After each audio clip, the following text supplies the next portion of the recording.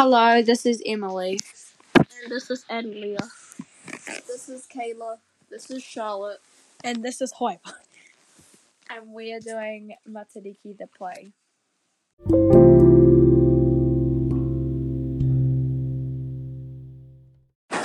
Wake up, Katrina, you too will.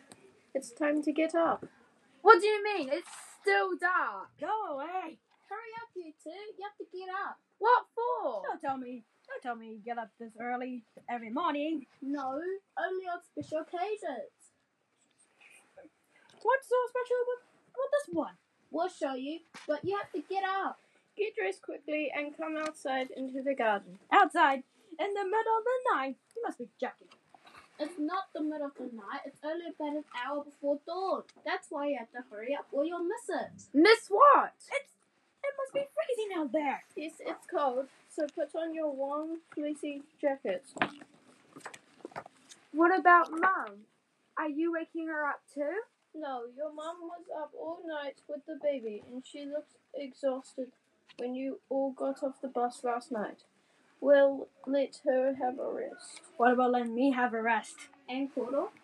No, we won't wake him up either. He's old and he needs his sleep. Who old and needs his sleep? Morning. Hold on. I need my sleep even though I'm young. Shush, Will. It might be something really good. If it's what I think it is, it's really good and it's a great morning for it. Man, it's really cold. I can't believe we're doing this. Anyway, there's nothing to see but stars. The stars are beautiful though. But we can see them just as well at home. No, we can't. We never see them as clear as this at home. There are too many lights. Oh, that's right. We got street lights. We don't need stars. What are you going to show us? Hopefully we see it quickly and then we go back to bed. All right. Look over there. Where? I see them over there, just above the horizon. Do you see the group of twinkling stars? No. That's because you got your eyes shut. I know. I'm trying not to wake up. What's so special about them? Those stars are very special. That's Matariki. I never get tired of seeing Matariki rising. And this is a good place to celebrate it. Out here among the apple trees and my veggie garden. Just over there. You don't get vegetables as fresh as these in the town. Why is a garden a good place to celebrate Matariki, Koro? Matariki always appears in the dawn sky around now. When I was young, all the crops had been harvested this time of the year and there was plenty of food, so our people had time for singing, feasting, and speech-making. Look at the little silver of the moon. Doesn't the first new moon after the rising of Matariki mark the start of our new year? That's right, Penny. And as well as celebrating, this is a time to look back and remember all those who have died since last Matariki. Like Nana? Poor Koro, you must miss her a lot. I miss her every day. Me too. And me. But I feel close to her out here. It's good to bring the family together at Matariki to learn about the stars and what they mean. We're lucky that you came to visit us at this time. Our ancestors used to say that the stars of Matariki hold the souls of those who have died. I can see 6 stars. Those are just the ones that are the clearest, but you can see more with a telescope. The ancient Greeks used to call them the Pleiades of the 7 sisters. One of them is a little hard to see. 7 sisters? Sure are bad enough. Some people say that they are a mother and her daughters. Look, there's Mum at the window with the baby. Quick, point so she can see Matariki. Yeah, she's looking. She's holding Marama up too, so she can see them. Maybe we could have our own Matariki celebration at home next year. There must be somewhere we could go where there aren't so many lights. we could climb a hill or go down to the beach. Wouldn't that be fun, Will? I guess it might be. So what are we gonna do now? Let's go inside and light the fire so we can all warm up. And then we'll have a feast. How about some of your famous kumara fritters, Anleah? I haven't got any kumara ready. But we can have pancakes. Now that sounds like a good idea. And I want to make a kite. Is that a part of the Matariki celebration as well? Yes, Katrina, we make kites because they flutter up high close to the stars. Can we help you?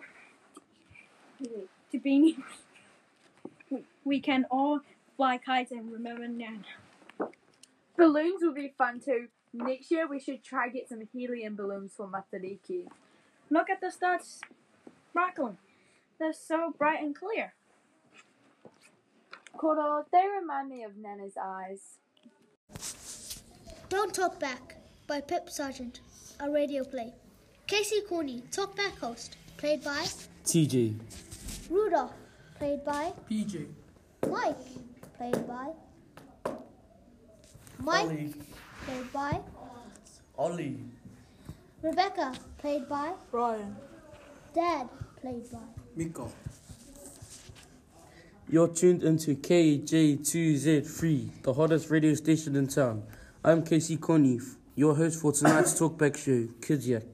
Don't talk back, just yak. Our topic tonight is parents. Whoa, the phones are going crazy already. Now remember the rules, kids only. No real names, and I have the final word. So let's take our first caller. What's your Poseidon tonight, caller? Hi Casey, my name is Rudolph. Like the reindeer, huh? Ho, ho, ho, get it? Never mind. But what about your mind, Rudolph? What's on it? Well, my mother won't let me watch the wrestling matches on TV. Gee, that's too bad. Rudolph, how does that make you feel? Mad. What should I do, Casey? Let's see if the listeners have an answer to your problem, Rudolph. Okay, bye. Hello, caller. You're talking with Casey Coney. Hi Casey, my name is Mike. Okay, Mike, on your bike. What? I've only just got through. Relax, Mike. I'm just kidding. The airways are open. My dad was always telling me to tidy my room, but he never tidied his garage. I don't think it's fair. Do you? Well, Mike, let's see. Does your dad sleep in the garage? No, And do you park the car in your room? I haven't got a car. So there's your answer. I don't get it. Just stay listening, Mike. Someone might have a better idea. You always say that. You're a useless talkback host. Time for another caller. Hi Casey, my name's Rebecca. Whoops! That's not your real name, is it? Remember the rules, Rebecca? Of course not. It's my...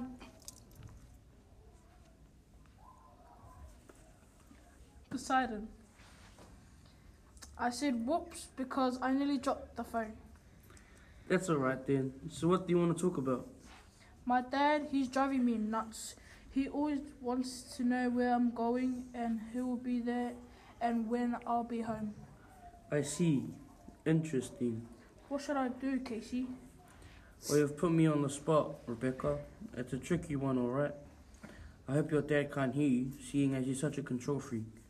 No chance of that. I'm calling from my cell phone.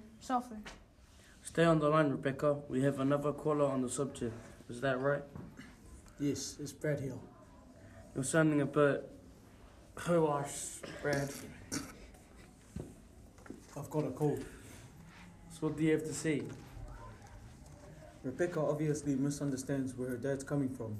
He doesn't sound like a control freak to me. He just cares about her. Yeah, right. So how come he has to know everything? Don't you get it? He's just trying to protect you. Well, I'm old enough to look after myself. He should get a life. He's got a life. How do you know? Oh, well, of course he has a life. And a big part of it is looking out for you. He doesn't need to look out for me. I can do it myself.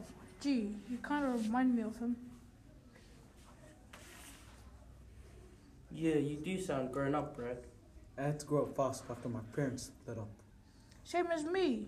We've got something in common after all. Can I bump in before this gets too mushy? Back to the subject. Brad, What do you think Rebecca should do about her control freak dad? I'm not. I mean, he's not a control freak. You haven't been listening to a word I've said. That's exactly what my dad says. Okay, I admit it. It's me, Rebecca. This is so embarrassing. My friends might be listening. I understand, and you need to understand that I only act like I do because I care. I know that, Dad. Maybe we both need to light it up. Right, that's enough of you two and your honest, open communication. I'm cutting you off. Blast, the switches are jammed. How about I forget you've been ringing up radio stations when you were meant to be studying, and you forget I've ever been Brad. What do you say? Deal. Good night, Dad. No, honey. Our technical problem is sorted. Thank goodness. Right, that's all the time we have for kids yet. I'm Casey Coney, and remember, don't talk back just yet. In the Dutch colonial town, later known as Albany, New York, there lived a baker, Van Amsterdam, who was as honest as he could be. Each morning, he checked and balanced his scales, and he took great care to give his customers exactly what they pay for, not more and not less. Van Amsterdam's shop was always busy because people trusted him and because he was a good baker as well. And never was a shop busier than the day before December 6th, when the Dutch celebrated St. Nicholas Day. At that time of year, people flocked to the baker's shop to buy his fine St. Nicholas cookies. Made of gingerbread, iced in red and white, they looked just like St. Nicholas as the Dutch know him. Tall and thin, with a high red bishop's cap and a long red bishop's cloak. One St. Nicholas Day morning, the baker was just ready for business when the door of his shop flew open again. In walked an old woman, wrapped in a long black shawl. I came for a dozen of your St. Nicholas cookies. Taking a tray, Van Amsterdam counted out 12 cookies. He started to wrap them, but the woman reached out and stopped him. I asked for a dozen. You've only gave me 12. Madame, everyone knows that a dozen is 12. But a dozen is 13. Give me one more. Van Amsterdam was not a man to bear foolishness. Madame, my customers get exactly what they pay for, not more and not less. Then keep your cookies. Van Amsterdam, however honest you may be, your heart is small and your fist is tight. Fall again, mount again, learn how to count again. Then she was gone. From that day, everything went wrong with Van Amsterdam's bakery. His bread rose too high or not at all.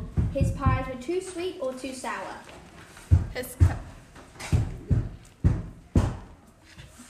His cakes crumbled or were too chewy. His cookies were too burnt or too doughy. His customers soon noticed the difference. Before long, most of them were going to other bakers. That old woman has bewitched me. Is this how my honesty is rewarded? A year passed. The baker grew poorer and poorer. Since he sold little, he baked little, and his shelves were nearly bare. His last few customers slipped away. Finally, on the day before St. Nicholas Day, not one customer came to Van Amsterdam's shop. At day's end, the baker sat alone, staring at his unsold St. Nicholas cookies. I wish St. Nicholas could help me now. Then he closed his shop and sadly went to bed. That night, the baker had a dream. He was a boy again, one in a crowd of many happy children. And there, in the midst of them, was St. Nicholas himself. The bishop's white horse stood beside him. Its baskets filled with gifts. Nicholas pulled out one gift after another and handed them to the children. But Van Amsterdam noticed something strange. No matter how many presents Nicholas passed out, there was always one more to give. In fact, the more he took from the baskets, the more they seemed to hold. Then Nicholas handed a gift to Van Amsterdam. It was one of the baker's own St. Nicholas cookies. Van Amsterdam looked up to thank him, but it was no longer St. Nicholas standing there. Smiling down at him was the old woman with a long black shawl. Van Amsterdam awoke with a start. Moonlight shone through the half-closed shutters as they lay there thinking. I always give my customers exactly what they pay for, not more and not less. But why not give more? The next morning, St. Nicholas Day, the baker rose early. He mixed his gingerbread dough and rolled it out. He moulded the shapes and baked them. Van Amsterdam had just finished when the door flew open In walked an old woman with a long black shawl. I've come for a dozen of your St. Nicholas cookies. In great excitement, Van Amsterdam counted out 12 cookies. And one more. In this shop, from now on, a dozen is 13. You have learned how to count well. You'll surely be rewarded. She paid for the cookies and started out. But as the door swung shut, the baker's eyes seemed to play a trick on him. He thought he glimpsed the tail of a red cloak. As the old woman foretold, Van Amsterdam was rewarded. When people heard he counted 13 as a dozen, he had more customers than ever. In fact, Van Amsterdam grew so wealthy that the other bakers in town began doing the same. From there, the practice spread to other towns, and at last through all the American colonies. And this, they say, is how 13 became the baker's dozen. A custom common for over a century. And alive in some places to this day.